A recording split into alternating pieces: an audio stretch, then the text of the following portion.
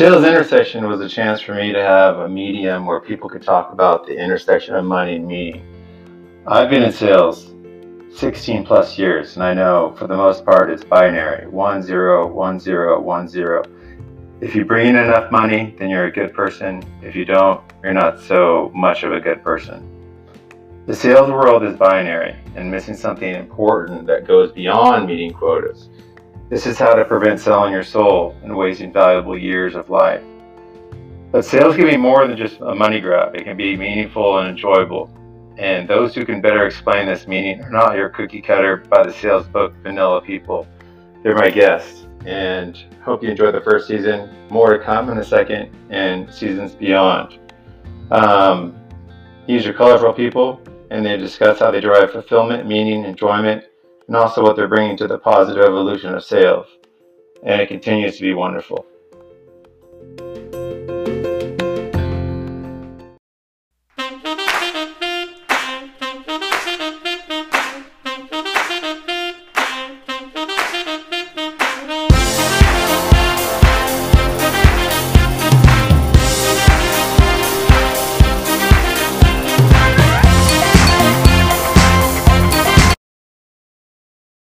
Great, fantastic. Well, yeah, so welcome to my third episode of Sales Intersection, and I'm not sure if you're familiar with it or why I started it. It's a medium to provide my guests and I, we're to discuss where we derive meaning, fulfillment, and passion for sales. Also, what unique value do we bring to the profession to contribute to it evolving in a positive direction? Obviously, this is you have a strong channel focus. This is a unique week in a lot of capacities, and I didn't have this question included in today's podcast, and then I just started thinking about it. I just wanted to get your thoughts. I'm a sales guy, and we have riots going on. We have the coronavirus. It's insane. Maybe with just the coronavirus, I would open up a podcast or a meeting with a client with nothing and just go into it. I at least, I'm not trying to start a protest on my meetings or my podcast, but I feel like I at least have to address the craziness and ask my guests. I mean, before we get into your background and the specifics, how you're dealing with a week like this. How do you go about your job? How do you customize your messaging, or how do you go about being your messaging or your interactions with clients and everyone? Yeah, sure. So, in a time of unrest, in a time of unpredictability, in a time of, change, the analyst role actually gets more busy because people are looking for broader a sense of themselves. They're looking for, maybe some statistics. They're looking at, what other companies are doing. They're looking at those people in the know to, kind of frame it up in terms of what they should be doing. As salespeople, this is an incredible time. And, Corona coming in from a pandemic into the time that we're facing this week, it's further elevated this point of getting hyper-personalized with your client, where, we know within Corona, for example, every client is different based on the buyer type you're working with, what line of business they're running, what area in the business they're in, what industry, or better yet, sub-industry that they're in, puts them in a different frame of mind, what geography that they're in. And this isn't country by country, it's town by town, neighborhood by neighborhood type geography. It's sector, segment, and size. A small SMB flower shop is going to be going through a very different scenario than 1-800-Flowers, for example. You've got different levels of the solution. Regardless of your industry, if you're in the tech industry, there's 26 layers of the tech stack. And depending on what you're talking about, has a different impact. So if you multiply those 5 vectors together, there's 35 million conversations you could be having as a salesperson right now. Yeah. This is not the time to send out a mass email.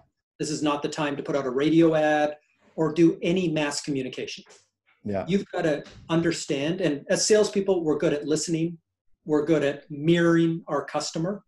And what you need to do at this point is understand the state they're in, the psychological state that they're in. Yeah. And if it's a small business that's facing bankruptcy, it could be a mid-sized business that's actually improved sales and is looking to thrive on the back end of this crisis. It could be, anything in between. So you've got to really deal at a hyper-personalized level more than you ever have in your career. Yeah, sure. I'm a senior director at this point, but I always tell, entry level, tiers or whatever through the lineup, there's no more cold calls. There's no reason to have a cold call.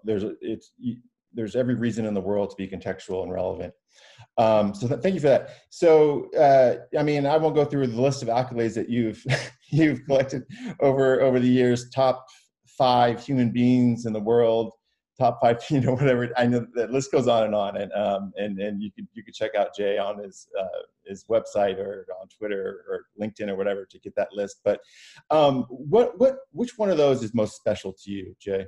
There's a list of like 20 that I could say, but what's most special to you that really kind of speaks to what you care about? Yeah, awards, when you become more visible in any community, they tend to come. Magazines will put you on lists and things like that, and it's nice recognition. But for me, I moved my career from working at one of the biggest companies in the world, IBM, with 450,000 colleagues, to doing a startup. And right around that time, with almost no employees and not making a paycheck and wondering where tomorrow's bills are going to get paid. Between that time, I got recognized for top 40 under 40. And it was for me, a real goal in my life to become a CEO by age of 40. And for me, that recognition, less so the recognition, but more so that achieving that goal and, being able to, lay on the floor of my small little office that we set up with a startup and, wondering if I made the worst decision ever. Those were the times that I look back and are probably the most meaningful. And to me, being an analyst now, are probably the most relatable to the people I talk to. Yeah, that's great. And I've listened to, I've only been really in the channel space for the last maybe 5 years, and I'm a fanatic about it. The more I learn, the more I feel like there's an opportunity. As you know, it's 75% of the world's sales or transactions are through or indirect. I think it's 62 or 64% B2B software sales. Your infographic and your blog post on the space is the second most read Forrester blog in the history of Forrester. Is that correct? Yeah. And you just have, I feel like every podcast I listen to, you have about 73 stats that you know about. And it kind of reminds me of, I'm not sure if you've seen Good Will Hunting. Good Will Hunting, where there's a scene like apples. Yeah, it's not that scene, but how do you like these apples? He's actually talking to his girlfriend, played by Minnie Driver, and she's doing her organic chemistry homework, and she's a bit flustered. It's taken her some time, and obviously Matt Damon is bored and probably could finish it in his sleep. She's in awe of the skill and asks if he has a photographic memory and trying to get to the bottom of it. He says, "Do you play piano?"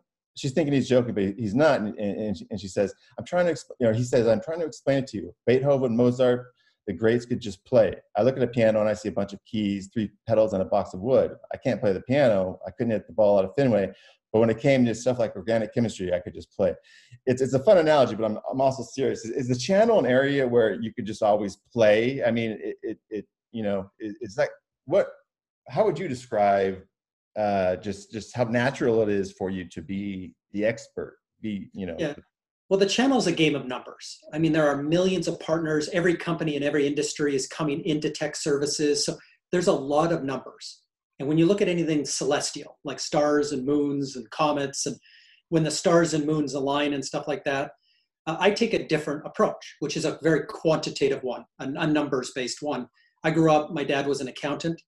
By the time I was 11, I was counting every penny I spent and earned and built my own program to do that. And my entire life, from my daily weight chart to every calorie I consume, like my life is actually digital. I've got everything monitored or managed and things like that. So when I get into my job and I look at all these moving parts, and there are tens of thousands of vendors and distributors, and there's these millions of partners, and looking at the customer journey and looking through a salesperson's eyes at all the moving parts. This is, what fascinates me is trying to gather some, organization within the chaos to get predictable in terms of 73% of the time, this is probably going to happen. So you're okay in terms of leading that. But if you find out it's the other 27%, here's the other avenue to go. Sure. Learning that, every path isn't, paved, but, in terms of being a futurist, you can layer on top of the past and understand trends and movements and shapes that are taking place. And those kind of guide you, at least into the near-term future. The next 18 months is pretty much, from a high confidence level, predictable. So by adding in all these statistics and all these trends and, talking to thousands of people per year that are experts as well, and formulating all that into something that is, easy to read and to understand and to execute, to action, is where I think my knack in life came from. Got it. Yeah. And speaking of that, one of your top 10 trends for 2020, you've spoken a lot about the trifurcated channel, right? Influencers and a transactional channel, influencer channel, and a retention channel. And as a salesperson that came into channel sales, what I found interesting was at first the opportunity I felt there was. When I was in, I guess as it relates to how you defined the channel industry, categorizing it in 4 buckets, I think, or 6 buckets, maybe it was. I was, at a company, a startup that was trying to revolutionize the way that you gamified the industry, or new age incentives, really to improve engagement, right? Engagement usually is like 10% or 20% with their PRM, and the same thing with CMS. You got guys that why should I engage with the PRM or CMS? And if they are interacting, they're probably using messaging about the product that's outdated, right? But I also found that people in the channel were like, look, it's been this way for a long time. Like, why am I going to believe you that your product's going to change everything, right? Anyway, so I'm thinking about I'm going to just talk about a little bit of this, dissect it a little bit. But the influencer, you talked about how it's probably not smart to have Kim Kardashian, paying her half a $1 billion to articulate your software company's value prop in the right way. But you talk about how it might be picking the right person in the right medium, right? The right person, and let's say it's a podcast, to validate your product or your company, right? And I was thinking about that, and I had a couple of questions. One, how I think then if that is the case, then it's going to be really important. It's going to be really important to choose the right medium. Should it be a podcast, or should it be this, or webinar or whatnot, and the right person? Do you think that is going to be something that's subjective, or is there going to be a process for that, or do you think there's going to be, a sub industry that's going to make that standardized? Yeah, so I think that there's not one particular of anything that works. If you're a consumer company and you hire Kim Kardashian for $1 million, to go on Instagram, that's fine. You want to attribute the revenue there. Hopefully, it works out for you. In the B2B world, as salespeople know, there's a lot of moving parts. And when I look at, to get into any new market, and I get asked this question probably a dozen times a day, I look at it very specifically, and I take a very community approach. So inside of every one of those 35 million conversations that I went through at the beginning, there are communities wrapped around them. Every single buyer and every single partner inside those communities, what they read, where they go, and who they follow becomes critical. So if you want to start influencing a new set of customers in a particular area, could be a geography, it could be an industry, it could be, a certain type of buyer, doesn't matter. You got to look at what their influence journey looks like. So if you look at their customer journey, 81% of them will start with a Google search. The first 2 or 3 pages of Google results are the content that's most applicable to that problem. So the people that authored that content, and it could be white papers, ebooks, magazine articles, it could be podcasts. I mean, there's 30 different things it could be. It could be a social media conversation. So the people that are behind those are really interesting to me, especially for that buyer. Yeah. But I go a step further, and if I look at that buyer and say, for all the magazines in the world, for all the different emails, the 300 emails we all get every day, and if you just kind of take me through all the layers of influence and actually tell me which ones you open, which podcasts you listen to all the way through, which shows you're going to get on an airplane when COVID is over and go to Vegas to see, what board or what association are you going to join, what peer group. So if you start asking questions in that way, it clears off the 300 emails and gets you to the 5 they actually open. Sure. And so when you start getting that specific, like for the channel, for example, there's 54 magazines that they read globally. There's 64 podcasts that they listen to every day. There is 150 trade shows, again, once COVID is over, that they get on a plane and go to. There is 24 associations that they're a part of. There is peer groups and thought leaders. There's 99 LinkedIn groups. There's 25 Facebook groups. So it's a big, big, big map. And I put it all on one piece of paper with all the logos.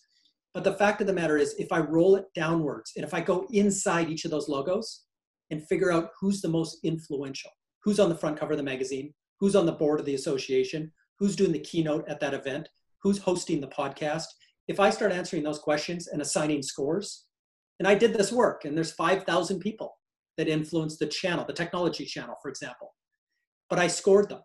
And if you score highly and you're across all these different communities, guess what? You start to roll to the top of the list. And when I sorted 5,000 people that I followed and I credited them for all the work they do to influence, I came out with the top 100 in order. These are super connectors. These are the people that are in the know for that very particular type of buyer. So if I'm a salesperson trying to sell to that buyer, I should ask myself the question. I should go do this work because it's just all digital and it's not that painful. I mean, you can get a $10 an hour intern to do it, or get your teenage daughter or son to do it if you're of that age, and have them surf the web and get you this information. But ask yourself 3 questions. Does that super connector who's influencing my buyer know who I am? Can they pull me out of a police lineup? Can they, number 2, tell about my differentiation? What's different about me versus my competitors? Why would they interject me into the conversation in front of that buyer? And number 3, most importantly, would they endorse me unprovoked? So if they're on stage, on their podcast, or even in a hotel lobby bar, when we can leave our houses again, would they say my name linked to and even introduce me into a conversation where I wouldn't be before? Super connectors have thousands of followers, not just on social, but just in general. They have a platform. They're the Kim Kardashians of a particular industry. Mark Benioff, I bet Mark Benioff is on that top 10, huh? Who's it? Mark Benioff. He is, but only in a certain area. Okay. So if I'm a CIO of a major company, Mark Benioff's in my influence chain. If I'm in a small and medium company putting in Salesforce teams or groups for $10 a person, I have no idea who Mark Benioff is. Yeah. I know who my local guy is at the Chamber of Commerce.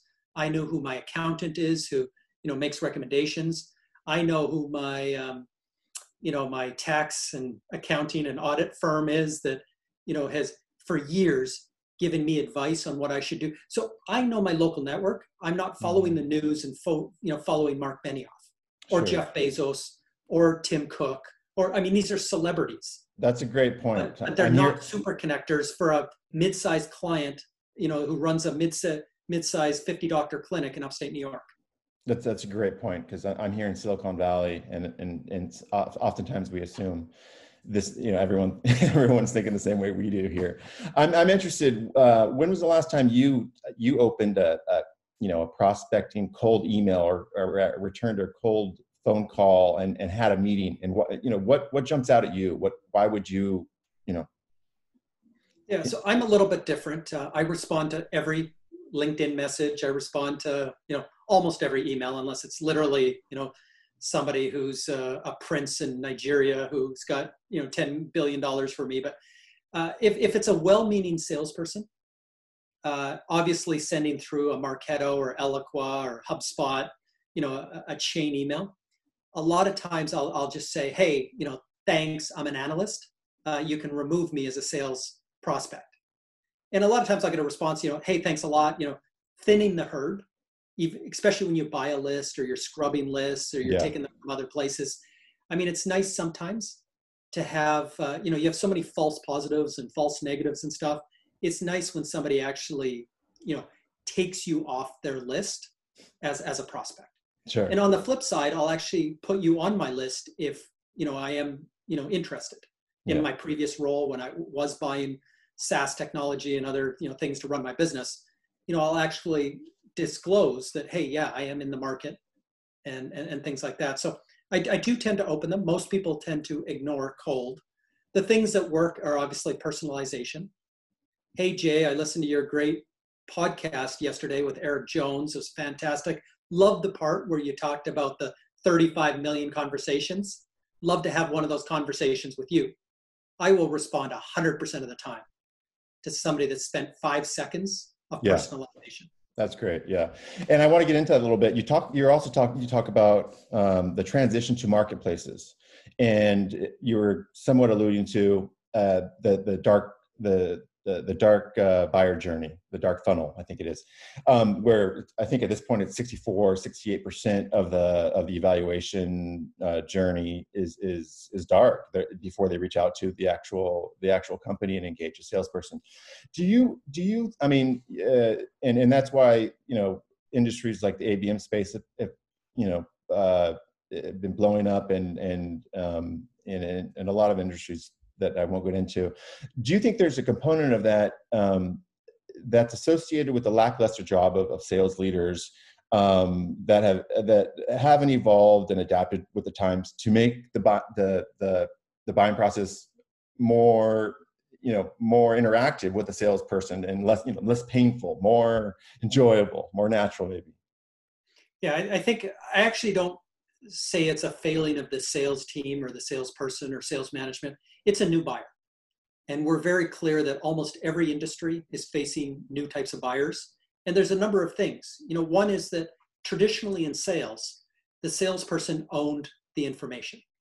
So for a customer to make a decision, the salesperson had the product information, feature function, the fit, the configuration, the price, all those things which a customer needed to progress in their journey. Well, the internet obviously exploded that, and where the information is actually elsewhere. And when I talk about that, those first few pages of Google after that initial search, your ability, and it's like buying a car, your ability to go look at the 365 brands of cars, which is actually a true number, there's one for every day of the year, and then to narrow it down to what you're kind of looking at, then go to those 3 shortlisted, configure them online, price them, color them. And so by the time you ever reach the dealership, you are an expert. You will know more about that car than the salesperson ever will, because the information was democratized. Sure. You've got it in your hands. You've been through all the videos, you've gone through all the magazines and the head-to-head tests, and you know everything. And so the salesperson will never be as smart as you. But then they sit you down for 8 hours and put you through that deal from the manager. And it's just this old school 20-year-old selling into a new buyer. And there's a lot of friction there, which, companies like Tesla are blowing up right now, even questioning why we need dealers. Yeah. And in many cases, they're legislated because they have good lobby arms for 100 years. But that's breaking up in the next generation of new buyer. But every model now, if you're buying software, the same thing. You've been through all of these different things, educating yourself. 68% of buyers go through a full digital journey. And the majority of them now actually get to vendor selection. before ever talking to a salesperson. So a salesperson's role now has become very digital, and not only engaging socially as well as with content and with other things early in that journey.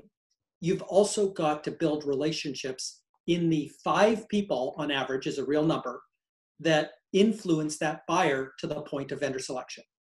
Mm-hmm. If 3 or 4 people in the room, virtual room with that buyer, are mentioning your name, mentioning your company's name early in the journey, you will earn vendor selection, 99 times out of 100. It's just one of these things. You mentioned Mark Benioff. He's made the decision to recruit 250,000 new partners in the next 4 years to double their revenue. He understands that early in a customer's problem, whether you're a marketing buyer, sales buyer, customer success buyer, doesn't matter what kind of buyer, if somebody is talking to you early and often with Salesforce is almost a foregone conclusion in that conversation, and they start talking about the stack above it and how you're going to put together this tech stack, you're going to go into vendor selection and already been decided on Salesforce. That poor salesperson that works at Microsoft who's trying to sell Dynamics is dead because the 3 or 4 people early in that journey had already, made the decision that that customer's going with Salesforce. So that's the battle early. So as a salesperson, you not only have to get in front of the buyer, but if you can't get in front of the buyer, you have to get in front of the majority of those people, the influencers surrounding the buyer. So this is influencing the influencer.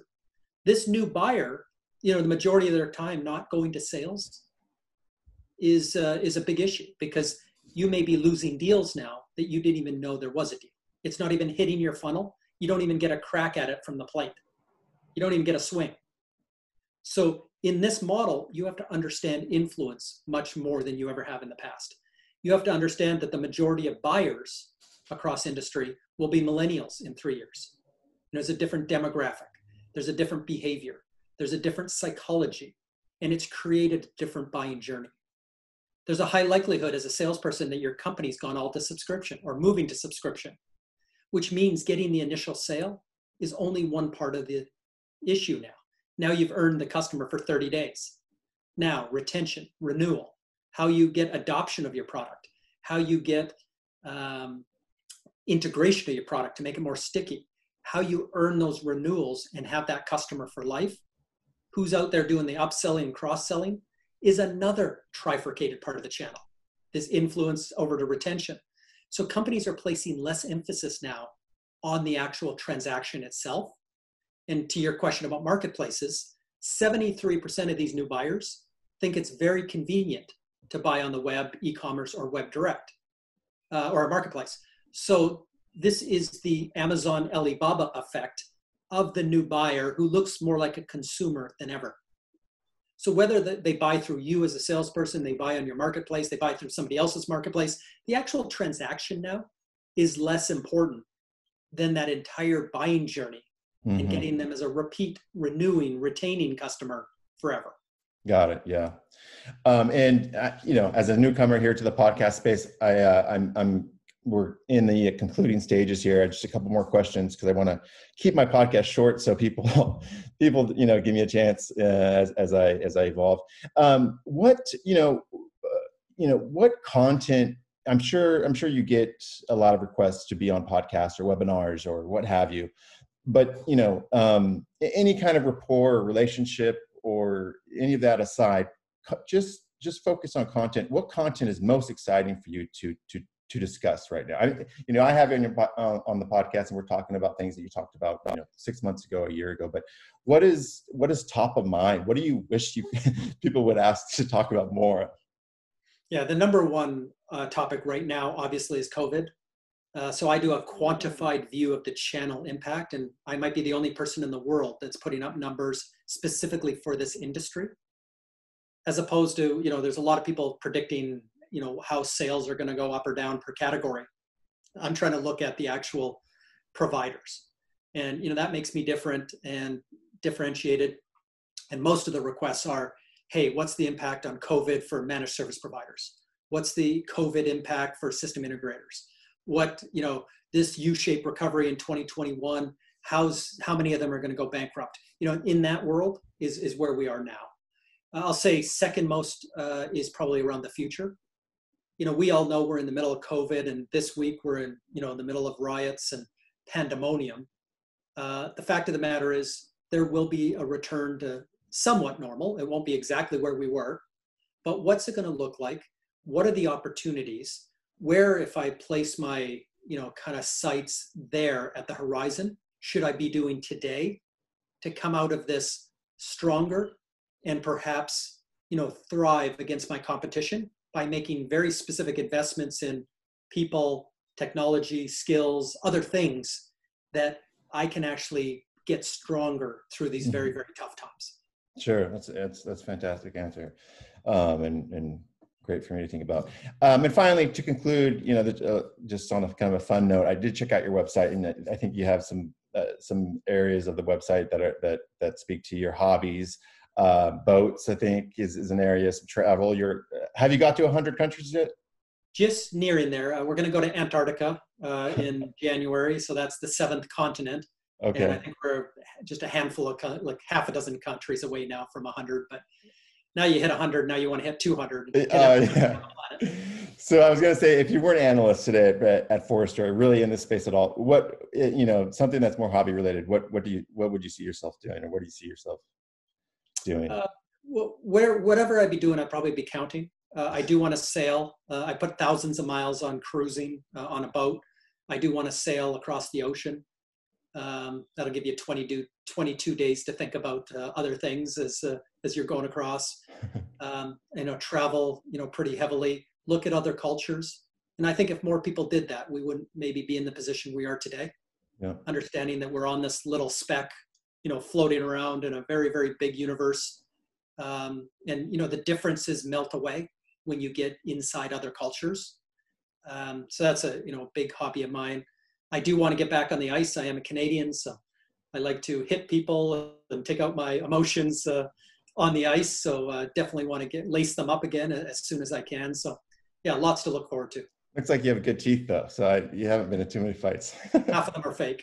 Okay. Well, hey, Jay, I do want to, you know, tremendous, heavy thank you for being on the show, and I think my viewers are going to love the answers that you gave.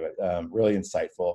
I'll be sure to send you I have a spreadsheet that I keep track of my steps every day, like, you know, push-ups, glasses of water, pages I've read, all that. So maybe I'll share that with you. But thanks again, Jay, for spending some time with me today. And I'll let you know when this is edited and posted. And hey, stay safe out there. And you too. Thanks a lot. Okay. Bye, Jay.